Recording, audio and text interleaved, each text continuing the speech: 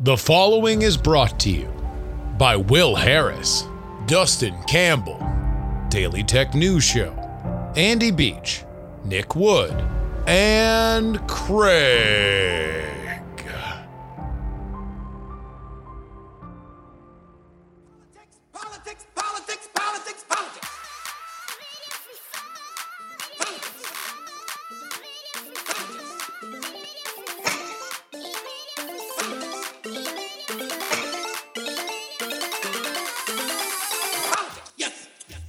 Hello and welcome everybody to the Politics podcast for October 20th, 2021. It's your old pal Justin Robert Young, joining you deep in the heart of Texas. We got a great show for you today. Indeed, may we be seeing it? Trip, trip, trip. Crack, crack, crack. A thaw in the freeze between the Democratic factions. Few meetings this week. It looks like we're coming to a compromise on the Build Back Better bill, but will it be something that the progressives can swallow now that the momentum has begun to tilt against them? We will spend a lot of time on state politics this episode, including a look into that Virginia governor's race. Has Glenn Youngkin found an issue that can bring him outside of the pigeonholed Republican stance and indeed begin to speak to independents and maybe some Democrats?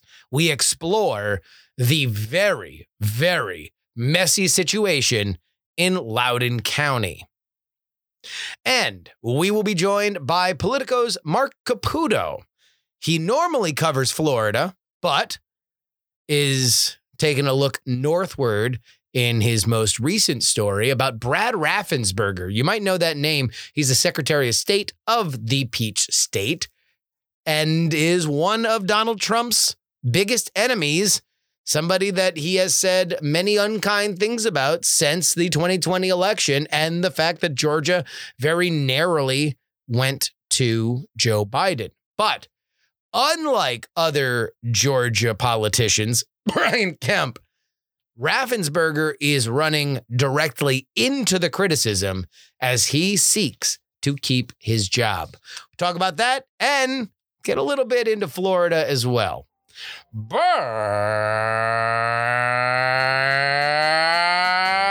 first,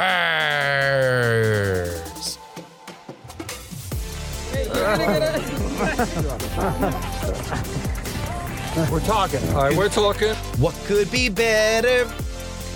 Bernie and Manchin together. That is Bernie Sanders and Joe Manchin. Staged a little media. Oh my God, did you guys just catch us leaving? Let's take a picture together.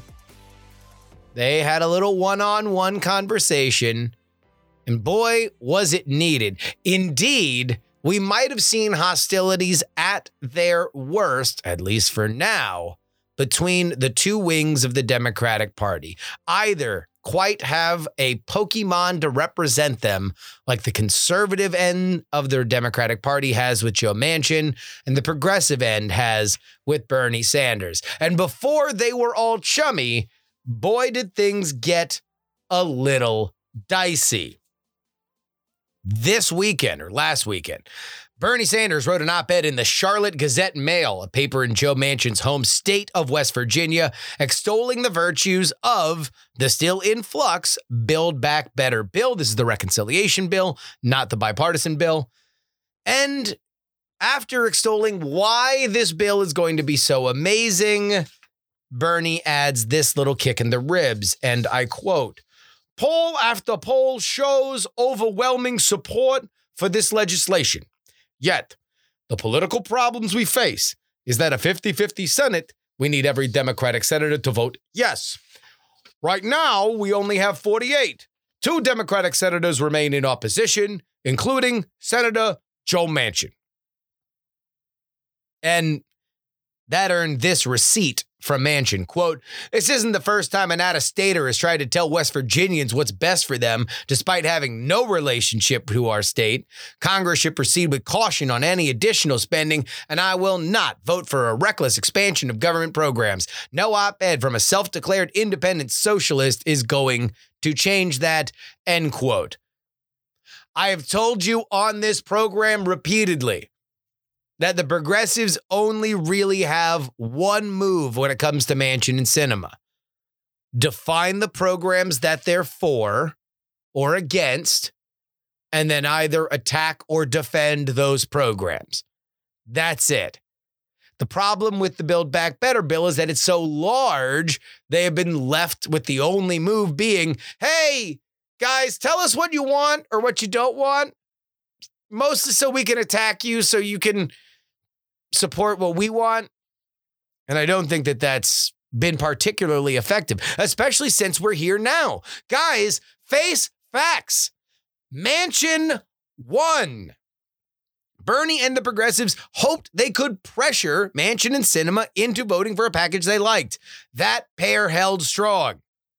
Now, we can have a conversation if the progressives use too much stick when a few carrots might have done better. Maybe you pick something that you're going to sell out because you know this is going to be a negotiation. You know that Joe Manchin is never going to go for the clean energy stuff. So maybe you decide to fold that into something else. But hell, that's in the past now. The reality is the progressives already caved from a $6 trillion bill and are somewhere between 3.5 and 1.5 trillion as of now, and it ain't going higher. The Biden White House has already signaled that some elements of the bill are on the chopping block, including free community college. That extended child tax credit may well get means tested if Joe Manchin has his say, which it looks like he does. And by the way, that makes it a much less useful political tool. That was something that, we're going to get into how important building a relationship between a political party and parents are in the next segment. But it certainly helps when you're getting a little bit extra in the mail each and every month. If this is means tested to people under $60,000, which is the current plan by Joe Manchin, that is that many less people that will be affected by it. But that's not even the bad part. That's not even the bad part if you're a progressive. No. Get ready for this hard to swallow pill. Expansions to Medicare, including dental and vision, may be either cut or only funded for a few years, leaving it vulnerable to a Republican Congress or White House. Ditto to any kind of environmental measure that would cap or make more expensive coal, something that the Democratic senator from West Virginia has a tremendous stake in. But still, there are hopes for the Democrats that they might indeed pass something. Joe Biden met with both progressives and moderate delegates separate yesterday. I'm not sure why. The progressives drive the bus in the House. The moderates played their hand and lost last month when Pramila Jayapal and the Progressive Caucus left them at the altar on a vote for the bipartisan infrastructure bill. Oh, by the way, it's not just Manchin that has moved further away from a deal in the last few weeks before this recent thaw. Indeed, Kyrsten Sinema signaled that she would not even think about voting for any version of the Build Back Better reconciliation until the House passes the infrastructure bill that she negotiated in a bipartisan manner. And by the way, the big question, where is Joe Biden? Well, he's been dotting the country, giving speeches about the Build Back Better bill, a bill that changes every stop that he's there. We don't know what's in it. He's not effectively able to sell it. And to be totally honest, nobody's electrified by a Joe Biden press conference to begin with. Ultimately, you can't sell a bill you can't explain. You can't say that a bill that is currently not in existence polls well. When we look back at this process for the Democrats, I think it's going to be pretty clear, considering how much this bill is getting sized down, that this could or should have been multiple bills. You can pass the ones you can, blame the opposition for the ones you don't, get your mileage out of the legislation that is made law. You know, because we're going to see what happens when nobody is happy with this final product. And let me guarantee you this, nobody is going to be happy with this final product. Then, of course, there's the doomsday scenario, that the cuts get too close to the bone for the progressives, and they decide it's not worth taking a victory lap for. In that case, ooh boy, do we got a whole nother set of problems. Let's turn our eyes to old Virginia, where the top issue in the governor's race in its final month is capital T, capital K. These kids! Well, at least if you're Glenn Youngkin, the Republican challenger. In a state that, as our friend Evan Scrimshaw likes to point out, is more blue than Alaska is red based on 2020 results, Youngkin needs an issue that resonates with independent and possibly conservative Democratic voters. The culture war over education has been an abstract issue for most of the nation, but recently got a horrifying news peg in Northern Virginia. So, how best do we begin the conversation surrounding the Loudoun County School Board? Loudoun County is in the north of Virginia. It's where the Dulles International Airport is. In 2018, it was reported that the median household income for Loudoun County was over $138,000 a year. It's the median, middle of the road. This is a rich suburb of D.C. where rich people send their rich kids to school. Like many school boards of all stripes, they've been subsumed into the controversy surrounding both critical race theory and transgender issues.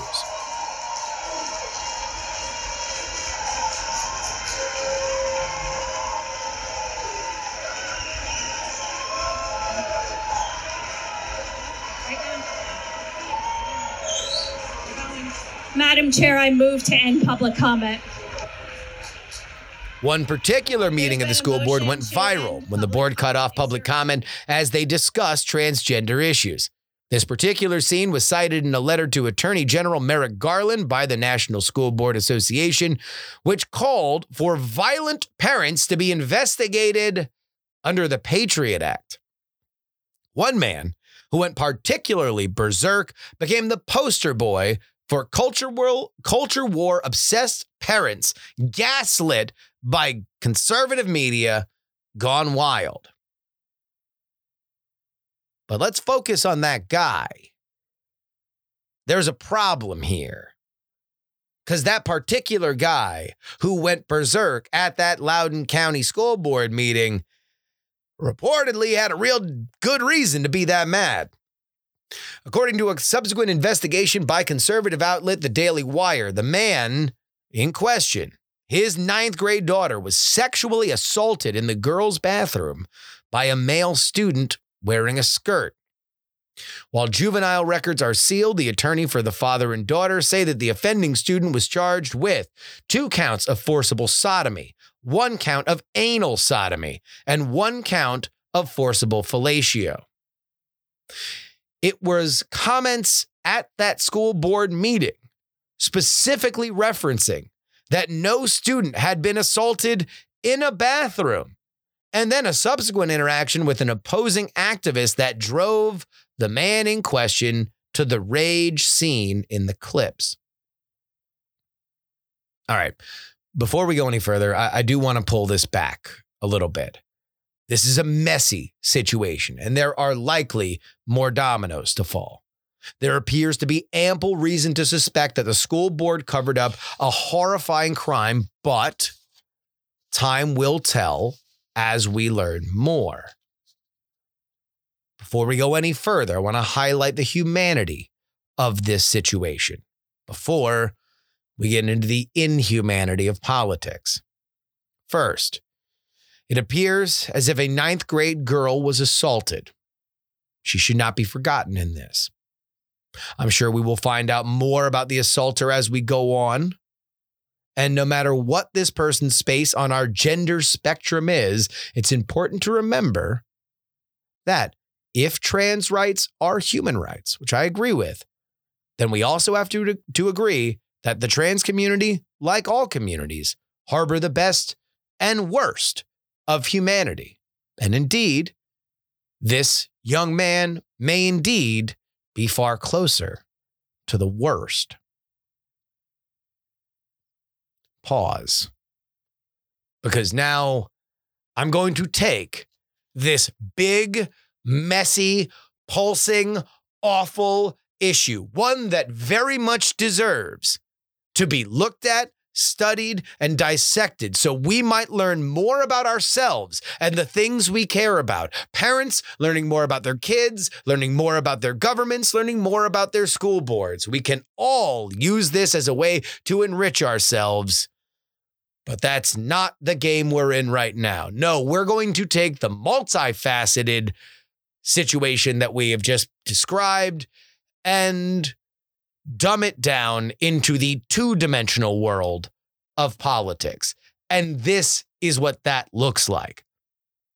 There's an election in 2 weeks, and the Republican challenger for governor, Glenn Youngkin, sees an opportunity to paint his opponent on the side of a culture war that allegedly, reportedly, hides a rape case for the greater good of protecting the ideology.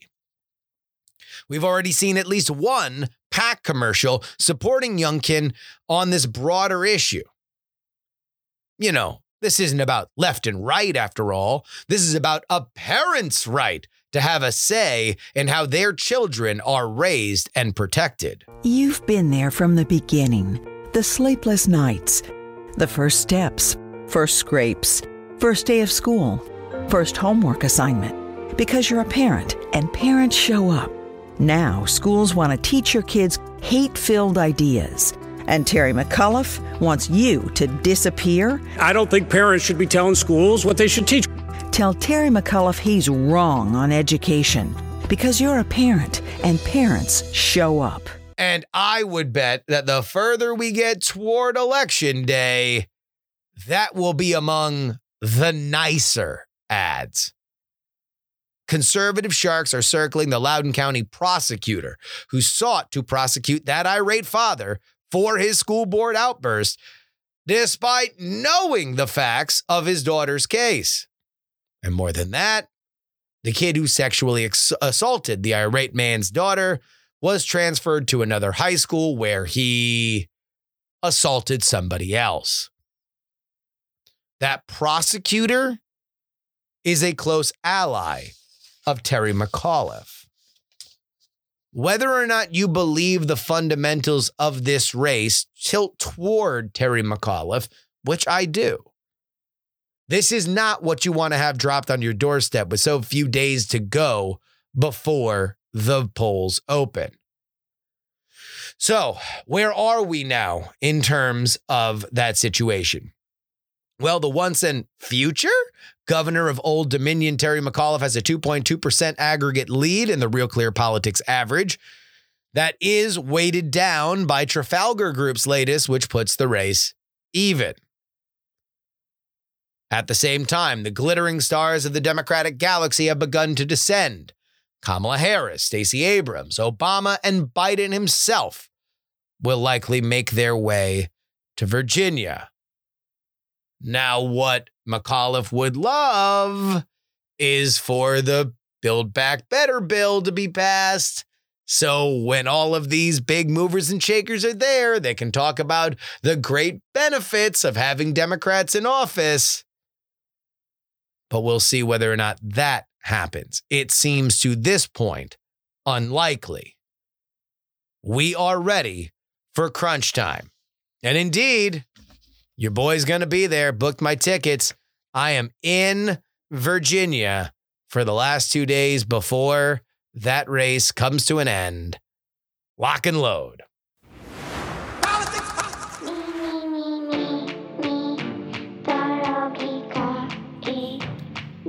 Well, if I'm heading on the road, then that means the benefits of being a patron to this program have just gone up. Yeah, it's just that simple, man. I mean, because when I'm on the road, I'm working 24/7. So that means that all of the bonus podcast material, the Sunday edition, that means that the late edition is just going to have more stuff that is gathered from Virginia. So I will be in Virginia on Sunday for that Sunday edition. And a lot of times when I'm gathering, sounds from the campaign, I'll drop it in a bonus podcast before the election. So I'll put out a Tuesday morning podcast when I don't normally put out a Tuesday morning podcast. But it is there for you. TakePoliticsSeriously.com. And when I say that this doesn't happen without you, I genuinely mean it. Look, there's no reason for me to go to Virginia and go and cover these events unless I'm doing it for you. I'm doing it for this podcast. This podcast sends me traveling because you deserve to have the eyes and ears of an untainted, honest broker covering these events and giving you my opinion on who is running a confident campaign, who's running an energetic campaign, and getting a sense of the boots of the ground of who's showing up to these different events. Just that simple. Head on over there right now. TakePoliticsSeriously.com. If you pledge at the $3 level, you get a bonus podcast on Monday morning. You get a bonus podcast on Thursday. The Monday episode chronicles everything that was said on the Sunday programs. And the Thursday is the late edition. That is the latest, that late breaking news gets covered in the PX3 calendar since our Friday edition is made earlier in the week. All right. Thank you. As always, you make my dreams come true. TakePoliticsSeriously.com.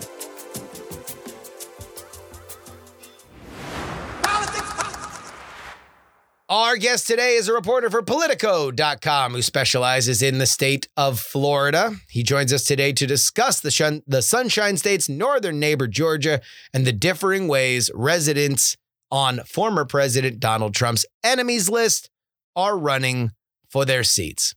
And we talk about Florida, too. His name is Marc Caputo. Welcome to the show, Marc. Well, thank you for having me. Good to be back. So this is something that normally when I talk to you, we usually talk about Florida because you do so much great reporting there. But this story that you have now is something that I found fascinating, and it is one state to the north, specifically Georgia, and their the race of one Brad Raffensperger, a MAGA supervillain, at least in terms of how Donald Trump has targeted him, but somebody who is, unlike Brian Kemp, who found himself in very much the same boat, targeted by Trump after the 2020 election in Georgia, has decided to take the other tact and really run directly against the Trump criticism. Right. A few weeks ago, Donald Trump gave a rally in Georgia where he just got on stage and trashed every statewide Republican office holder. The governor, lieutenant governor, the attorney general, and the secretary of state. The secretary of state, Georgia Secretary of State, Brad Raffensperger, has a particular spot in Trump's heart for criticism. Maybe heart would be the wrong organ. He really doesn't like Raffensperger because Raffensperger did his job. That is, Raffensperger's job is to oversee elections as other secretaries of states and other states do, overseeing elections. And the reality is, it's a fact that there was not widespread, systemic, significant voter fraud in Georgia that cost Donald Trump the election. What cost Donald Trump the election was the fact that he got fewer votes, which is perhaps to say what cost Donald Trump the election in Georgia was Donald Trump. not Brad Raffensperger. Now, one thing that is unique about Brad Raffensperger, and something that I think would certainly rally up the ire of Trump specifically, is that Raffensperger was not shy about playing the media game. He wasn't shy about doing television. He wasn't shy about fighting back on Twitter. And one can only assume that the tape of Donald Trump calling Brad Raffensperger was not leaked to the press by Brad Raffensperger, by Donald Trump. It was likely leaked by Raffensperger. So is that part of it, that Raffensperger is not shy for this fight? He wasn't shy in the fall and winter of last year, and he's certainly not shy now as he's running for his office again? Right. You hit the nail on the head. Let me add one to that. He's written a book.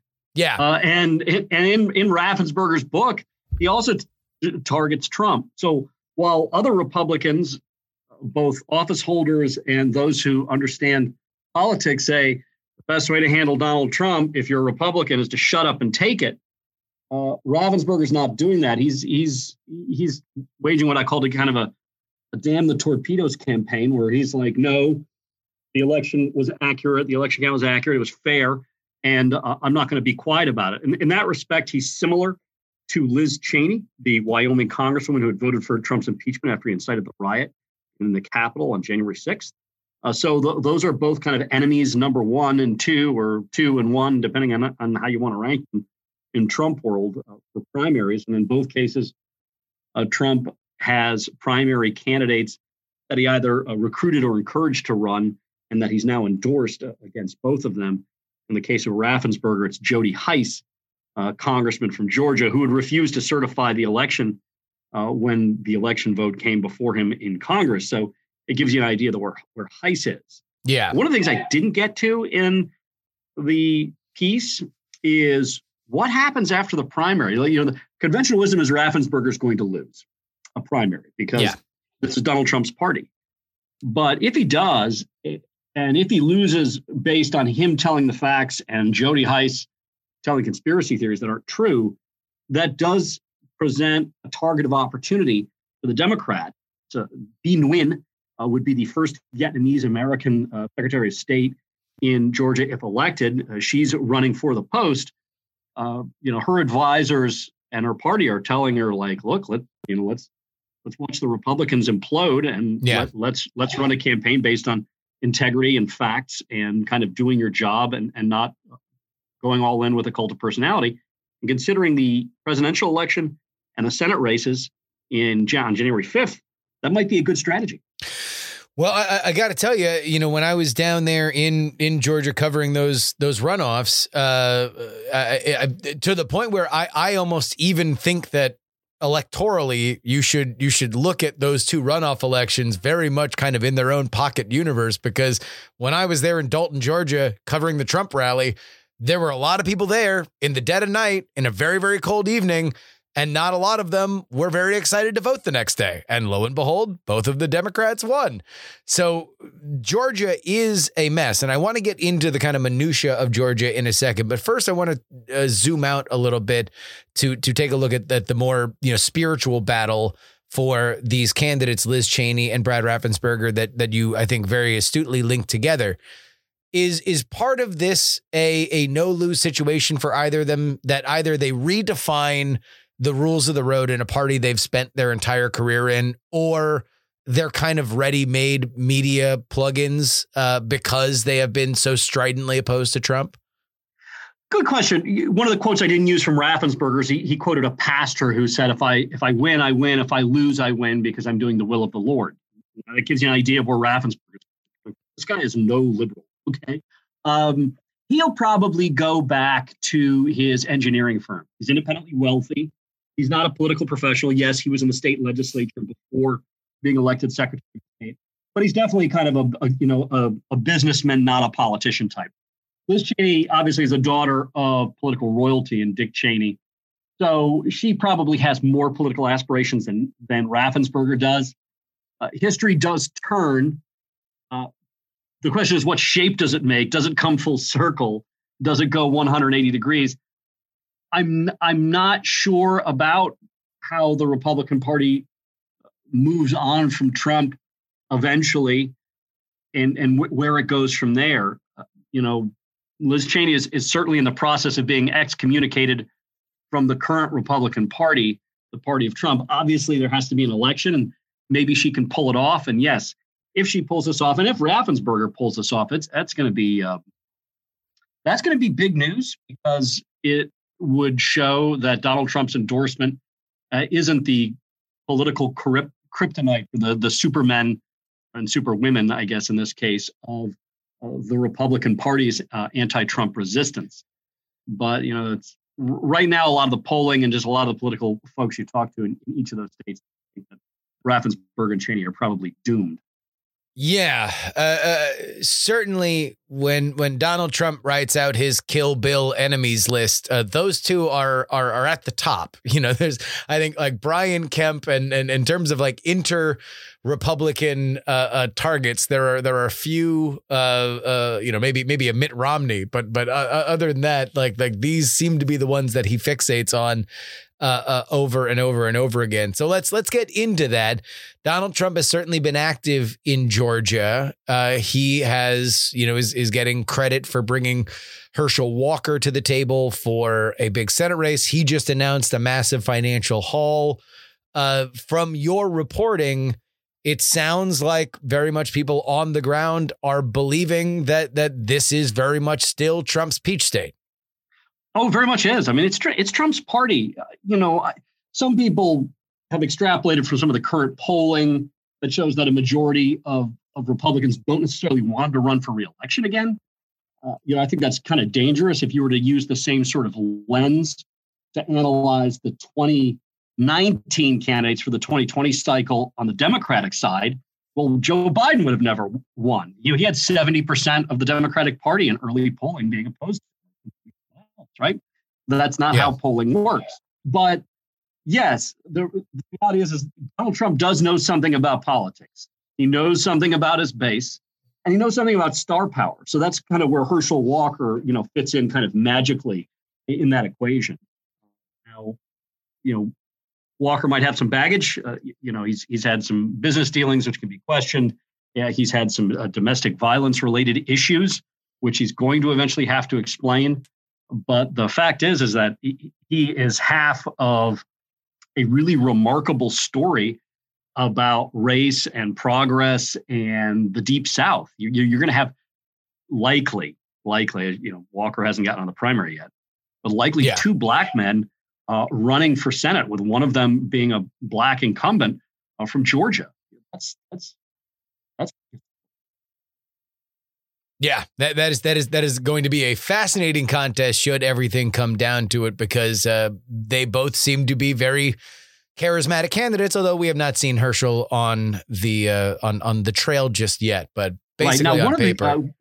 One of the things I should add is, we do talk a lot about Trump, but one of the fundamental things that Republicans will talk about and Democrats will privately wring their hands about, Donald Trump's not president. Joe Biden is. And Joe Biden's poll numbers are collapsing, both nationwide and in states like Georgia. And already there is the sort of political gravity that presidents face in their midterm when their party hemorrhages support in Congress.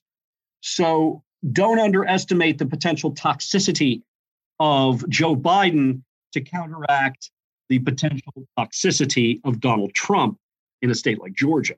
That's an important kind of countervailing force that we kind of have to consider. So, you have November, you have January, respectively, the presidential and the Senate runoffs that wound up being more anti-Trump than pro-Trump. And now Biden has a record. Now Biden has kind of a bad record currently as it regards his approval ratings. That probably changes the dynamic a bit as well. Now, if you look at Raffensperger being very aggressive toward Trump, you can't help but compare it to the man at the top of the state Republican Party, and that is Brian Kemp, the governor. He has tried to keep a bit of a low profile and specifically keep Trump's name out of his mouth up till this point. who knows how viable that is going to be when Donald Trump is doing rallies in his state, all but endorsing Stacey Abrams, which is a fascinating moment in that political cycle. But how is Kemp handling all of this in comparison to Raffensperger from your point of view? Depending on your point of view, Kemp is either handling it incredibly well and smartly, or he's being a coward.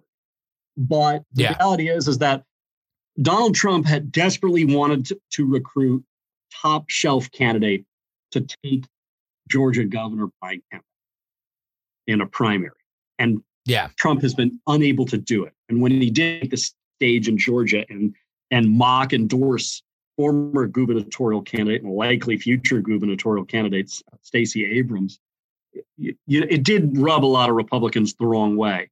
But Kemp knows that it is Donald Trump's party and that there's no win for him going, the full Raffensperger.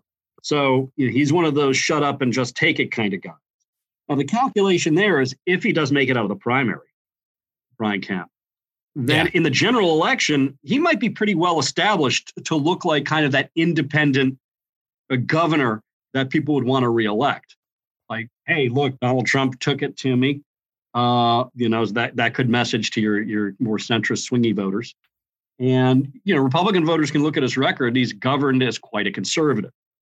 So there is that. Now, predicting what's going to happen in the primary and then what's going to happen in the election beyond is tricky, especially in a state like Georgia. It's, though I'm based in Florida and I've covered Florida more, I can say that, Georgia right now is much more dynamic and less predictable than Florida. So, hang on to the seat of your pants. Well, I guess the only other thing that I could see is that for as violent as Trump's temper is with the people that he believes have wronged him, he is certainly not incapable of forgetting past grievances if he believes that a better future for him lies with you as an ally and not an enemy. From your reporting, is there any sense that part of this, the calculus for Kemp is, hey, the longer I lay low, eventually if I win the primary, then at the very least he stays out of my hair and doesn't actively campaign against me, and maybe even there's some reconciliation down the road? I haven't got any sense in talking to Kemp's people, and people are familiar with the governor, that he has any belief that Donald Trump is going to lay off. They do have a belief that if he does survive the primary, criticism might be beneficial in the end for the reasons I had outlined before. It could be kind of appealing to centrist voters, swing voters who don't want to elect a Trump cultist. That said, you ask any candidate, like from any party, would you want the president or former president and leader of your party trashing you publicly? They would answer no. They're certainly not fans of this. There was a lot of head shaking.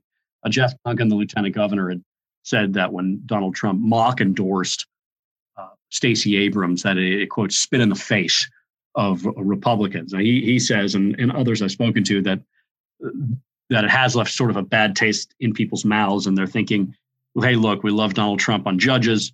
We loved the way he handled immigration and tax issues, but they're a little sick of him, and they don't want to lose the state, and they fear that he could cost him that. And that's, circle back to Raffensperger and elections and the administration of elections. That's just one of the big problems that Republicans have with Donald Trump in Georgia. His messaging tells a lot of Republican voters your vote's not going to count, that there's all of this fraud. Again, there wasn't, but his base believes him. And that's a tricky tightrope to walk. Is saying there's all of this fraud and they're going to cheat and blah, blah, blah. But hey, show up and vote anyway. Right? Well, and so I'm glad you brought that up, because that to me is a gigantic question. But when I was there at that rally in Dalton, he had a bunch of people that, again, were out in the middle of the night, in the middle of nowhere, that had to walk miles and miles from where they parked to go get to that airfield, clear security. And yet none of them were excited to go vote. I would have expected at some point Donald Trump could pivot to any of the litany of grievances that he is so talented at finding to bash the people that are in power, and he's certainly done that. He has made ample work of the foibles of the Biden administration up till this point. But what he hasn't done is laid off the great deception of 2020 in his opinion. I don't think that's a recipe to get out the vote. But I guess for the state of Georgia and the Republican Party therein, they just have to roll with it, I guess. Well, basically, that's the case. There's also a bit of an internal Republican Party feud here. You have the GOP chair, Schaefer, and Kemp, the governor. They don't see eye to eye at all. Like the Kemp people are, think that the chair of the Georgia GOP is essentially worthless, that he's just basically a Trump toady, and that he's not doing the care and feeding of the party in the state that he needs to do. So that's an additional complication that Republicans face. So when it comes to voter registration and all of these other kind of nuts and bolts things, strategies, tactics that parties typically handle, the Kemp folks are kind of handling that stuff in-house. They're not relying on the state party chair, state GOP in Georgia, because they don't trust him. All right. Well, if I have you here, I am going to have to ask you a few Florida questions, because you definitely know that state as well as anybody, by my opinion, in the working media. So where are we at now in that governor's race? DeSantis, obviously the incumbent. We'll get to him in a second, but I want to focus on the Democrats real quick. Charlie Crist and Nikki Fried are the two biggest names in that primary. By your view, how is that shaping out so far? Yeah, Nikki Fried is winning the Twitter primary. Now, Twitter's not real life. Twitter is heavily Democratic. Something like 10% of the users produce about 90% of the tweets, and about 70% of those high prolific tweeters are Democrats. So that's something to take into account. So she's doing a really good job on social media. She's been positioning herself as the anti-DeSantis. Charlie Crist just has more experience running statewide, more name ID, an ability to raise lots of money himself, and might appear to be more of kind of the Biden-like figure who could win the state in a primary than kind of the younger, more progressive. That's a race that we're going to really have to see change out. There's a possibility that Charlie Crist's old 2014 running mate, State Senator Annette Pompeo, might enter the race actually against him against Nikki Fried. But while it looks like it would be against him, it would almost potentially be an aid to him, because if the electorate breaks down along gender lines and the women vote for the woman and the men vote for the man in the Democratic primary, well, Nikki Fried would probably win that. Now, if there's another woman in the mix, that could change things. Too many dynamics, too much time, not enough campaigning for me to really be able to handicap that. I try not to handicap races in general in Florida. But Ron DeSantis, he's raised tens of millions of dollars. He has governed the state like the most far-right cartoon version of himself that Democrats had predicted he would be, right? He is acting as if not only that this was never a swing state, that it's not even really a battleground state, that we're almost as red as Oklahoma. And maybe he's right. The Democrats, in the end, elections are about one thing: getting more votes than the other. And in order to do that, you have to have generally more voters than the other guy. And one of the ways you do that is you have more voter registration than the other party. And Democrats, ever since Obama, who did a lot of voter registration in 2008 and 2012, in Florida, they haven't done the spade work, the tilling of the soil to prepare the ground for having more voters. They're not doing it. And the margin between Republican and Democratic voters has incredibly shrunk. Now, that's not a perfect measurement of how an election is going to shake out, but it just gives you an idea that Democrats are not doing the nuts and bolts work. And that's problematic. And then when you look at the fact that it is the Democratic president's first midterm, and that typically means trouble for his party. And when you look at the fact that an incumbent governor in Florida tends to win re-election, I think the last guy who lost was like 1990, right? Yeah. That would have been, why am I blanking on the man that Lawton Childs beat? Oh my God. I should Google it as we speak. I'm having a senior moment. So, those Bob Martinez, by the way. Okay, there we go. Yeah, those factors suggest that that Ron DeSantis feels comfortable about not only where he is, but with how conservative Florida is. That's a big bet. But, his political antenna has been pretty well attuned. Now, that said, he does have an eye, regardless of how he's going to deny it, on maybe running for president in 2024 if Trump doesn't. And a lot of his moves in the state have certainly made him a Republican heartthrob nationwide in the GOP. On the Senate side, the polling that you would reference earlier with Trump would tend to back that up, as he is either running equal or, if not in some recent ones, ahead of the former president. Yeah, I doubt he's running ahead. I would question those. Me too. Like in most, the way pollsters should poll the Republican primary in 2024 at this point, the early horse race, is a primary with Trump and a primary without Trump. And a Trumpless primary, DeSantis is pretty clearly the front runner. That's kind of fluctuated depending on how COVID has ravaged the state. It really, really hit hard here in August and September. The Senate race in Florida, Val Demings just raised a whopping $8.6 million to Senator Marco Rubio's $6 million. So she's doing the things she needs to do in terms of raising money. She's an exciting and interesting candidate. She could be the first Black woman from Florida to be senator if elected. Also, while she's pretty liberal in many of her social policies, she's a former police chief. So the defund the police stuff is probably not going to work as effectively against her as it is perhaps against other candidates. But that having been said, I still default to the fact that the Democratic Party hasn't done the things it needs to do. And Florida has been trending more and more right since the Obama era. So, even if you look at Val Demings' Facebook post, she acknowledges this is going to be a really hard race. I think she's being even more honest than most people would give her credit for. It's going to be a tough battle.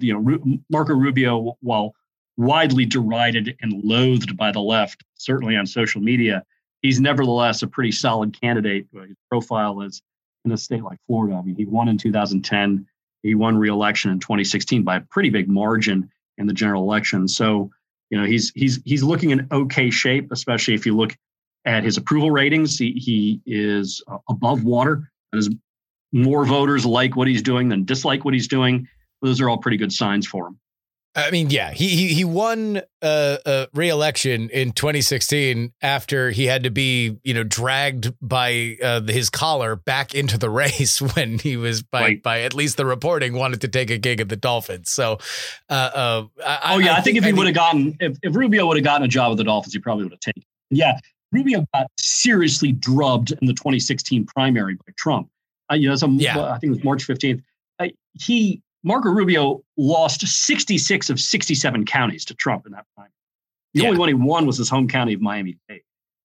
Now that said, he I think Mitch McConnell practically begged him to come back. Yeah, and he then went on to post one of the biggest lopsided margins in a general election win in a Senate race in Florida when he defeated Patrick Murphy, the congressman at the time. So that goes to show that, while Marco Rubio might have some base problems, statewide in a general election, he's a tough candidate to beat. He's bilingual. 17% of the voters in the state are Hispanic. A lot of them are no party affiliation registered voters, which is a sign that they are swingy and gettable. And if you would have looked at the 2020 election results, especially in Miami-Dade, which is the largest county in the state with the most Hispanic people, Trump made huge gains among Hispanic voters. And it wasn't just Republican-leaning Cuban Americans. It wasn't just among Venezuelan Americans. It was among Colombian Americans, Nicaraguan Americans, Puerto Ricans, and perhaps even some Mexican Americans. So it was quite a sweep by him. Yeah, and I think that's part of the reason why I think Rubio is uniquely difficult to beat, because for folks who are novices to Florida politics, if you're the Democrat, you got to blow out the Republican in Miami-Dade, Broward, and Palm Beach, like, or else you don't have a shot. Like that's where your votes live. And if Rubio's strong there, then it's going to be hard to overtake him. Just Miami-Dade alone. Yeah. One more thing about DeSantis, and then I'll get you out of here, because pre-Delta, he seemed to be very much ready to kind of run a bit of a victory lap as the governor that kept things open, and per capita wasn't out of whack with the rest of the country in terms of its cases and deaths. Delta comes in, affects a lot of the South, but it really, really, really, really damaging to Florida. Where is DeSantis now in terms of his COVID policy, his vaccination policy? He had been, I remember a time when the criticism to him was that he was vaccinating the wrong people too quickly, but that didn't seem to save him for the Delta surge. Yeah, well, boy, we could spend probably 2 hours talking about that. Bottom line is, DeSantis has shown signs that he's recovered losses among Republicans. He did for a time when he first started out as governor have a little more support among Democrats than many would have figured. He's lost that, and he's probably never going to gain it back because, as I'd said before, he's just gotten more and more right. Independents are a little bit of a mixed bag. I don't know how they're performing for him. I haven't seen any recent polling in Florida. But, Florida was a little bit of a mystery, even, when he was victory lapping, because it didn't really hit Florida hard despite a lot of the media coverage. Florida's death rate from COVID was 27th in the nation before February. Or in February, which is the last time I looked at it. And then Delta happened, and we went till about 9th in the nation in death rate. It killed a lot of people. Now, there's a bunch of factors there. Yeah, sure, people probably should have worn masks, but masks aren't magic. And by the way, all of the cases in Florida collapsed almost as fast as they exploded without a statewide mask mandate. Epidemiologists are going to probably have to do a little more explaining about that going forward. It did hit us really hard, even though Florida was relatively well vaccinated compared to other states. I have a theory that it's a combination of things, including culture. There were a lot of people who weren't scared of it, and the reality is we still have a lot of older people here in the state. Yeah. And if you have 65% of people, I'm just in that number, vaccinated who are over the age of 65, that still leaves you 35% of the people. That's millions of people. So, the bottom line here is when Delta came, what was noteworthy about DeSantis was his utter defiance and not only refusing to do mask mandates, but pushing for a ban on vaccine passports, trying to ban local school boards from having mask mandates among kids and staff. And now fighting vaccine mandates from employers. His administration is currently taking a very generous read of legislation they passed in the last lawmaking session to suggest that you can't have a vaccine mandate in the state. You can. The way they're reading it is kind of deceptive and misleading. So the administration, for instance, has fined the Leon County. Leon County is where Tallahassee is, the state capital. They fined them recently for firing workers who refused to get vaccinated. And if you look at the plain language of the statute, the state doesn't have a right to slap those fines on Leon County. So he's being incredibly aggressive in pursuing this policy, which Republicans would call a freedom policy. Democrats, independents, and a lot of epidemiologists probably call it insane. But so far, there's not a lot of signs that it's hurting him politically when you look at his poll numbers. Well, and that I think is the biggest question, not only in Florida, but also countrywide, that by the time this midterm comes up where you have a lot of these big governors' mansions up for grabs, exactly how much of COVID world will be on election day a little over a year from today, because I think now we're seeing a lot of moves that are very much sort of affected by this bizarre year and a half that everybody has gone through. And who knows how much of this is the new normal or something that will recede, especially, I think you put it perfectly, Mark. Florida is a mystery. That could really much be its own sentence on so many of its so many facets. Marc Caputo has been our guest. Continue to read his work in Politico. Keep up the good work, Mark. Thank you much. I appreciate it, and look forward to coming back on. Politics is written and hosted by me, Justin Robert Young, for Dog and Pony Show Audio in Austin, Texas. If you would like to thank Marc Caputo for coming on the show, and I would really appreciate it if you guys did. This kind of stuff really matters, especially when we're talking to folks that we don't talk to all the time. Head on over there to px3guest.com. If you'd like to email the show, you can do so at theyoungamerican@gmail.com. Our Twitter is px3tweets. That's the Twitter for the show. You can watch our live streams at px3live.com. You can share this podcast with your friends and family at px3podcast.com.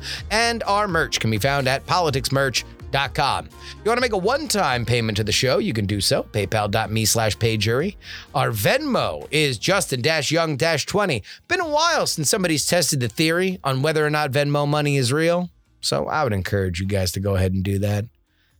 Just go ahead, Justin-Young-20. Just try $1 right now. I'll tell you if it's real. Our Cash App is PX3 Cash, and if you'd like to send anything physical in the mail, it is P.O. Box 153184, Austin, Texas 78715. Of course, the only way you can get our bonus content weekly is TakePoliticsSeriously.com. Brings you to our Patreon page. Get your custom RSS feed. Put it in the podcatcher of your choice. Set it and forget it, friends. $3 tier gets you 2 bonus podcasts per week covering all the news that we missed on our free podcast schedule. $10 tier gets your name read at the end of the podcast like these folks in the Titanic. $10 tier, including Idris Arslanian, DJ Caddy Mac, Niemeister, Dr. G, Lord Scale, De Quince Anile, Admiral Flapjack, Utah Jimmy Montana, Edmund Pluribus Unum, Pete Spiceri, 70s TV salesman or spy. D. Really? And vote Gloria Young for King of the New World Order. Zombie Doc, Edison, no mention on the podcast, please. .com Junkie, DP4 Bongo, Pop Gold, Jewish Lives Matter, 100 Mile Runner, Double K Ranch, Yield Pinball Shop, John. Snubbies, Off Route 44, Neil. Charles, Darren, Olin and Angela, DL, Steven, Chad, Miranda Janelle, Chief Andy, Robert, Casey, Paul, the most conscientious nonpartisan listeners, Brad, Richard, D-Laser, Just Another Pilot, Middle-Aged Mike, The Jen, Will, J Pink, and Andrew. Join the ranks. Head on over right now. TakePoliticsSeriously.com. And that'll wrap it up for us today. Our next episode on Friday will be supply chain intensive. Supply chain intensive. You guys have actually sent me a lot of your own stories. Apparently, we've got a lot of folks who listen to the show that are involved in the supply chain. We've gotten a few great emails on the subject. If you want to send me another one, please do so at theyoungamerican@gmail.com of things that you're either seeing or if you're a professional in the industry. All anonymity will be respected. But we are joined by our supply chain correspondent, James Thatcher, a 20-year veteran in the imports game. We break down exactly what the problem is, whether or not what Joe Biden did is in any way effective, and we get into some of the hard stuff, which is, are we going to have Christmas shortages? And more seriously, are we going to have heating shortages? All of it is explained Friday on the show. Till then, this is your old pal Justin Robert Young saying some shows talk about politics, others talk about politics, still more discuss politics. But this is the only show. By the way, Mel Brooks and Nick Kroll, Call Me for History of the World Part 2 with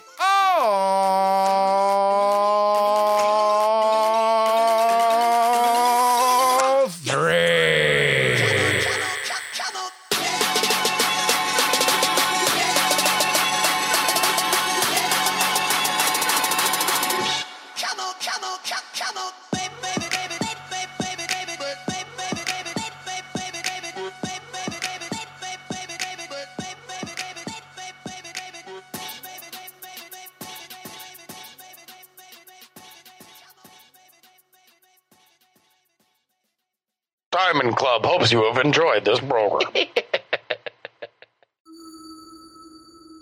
Dog and Pony Show audio.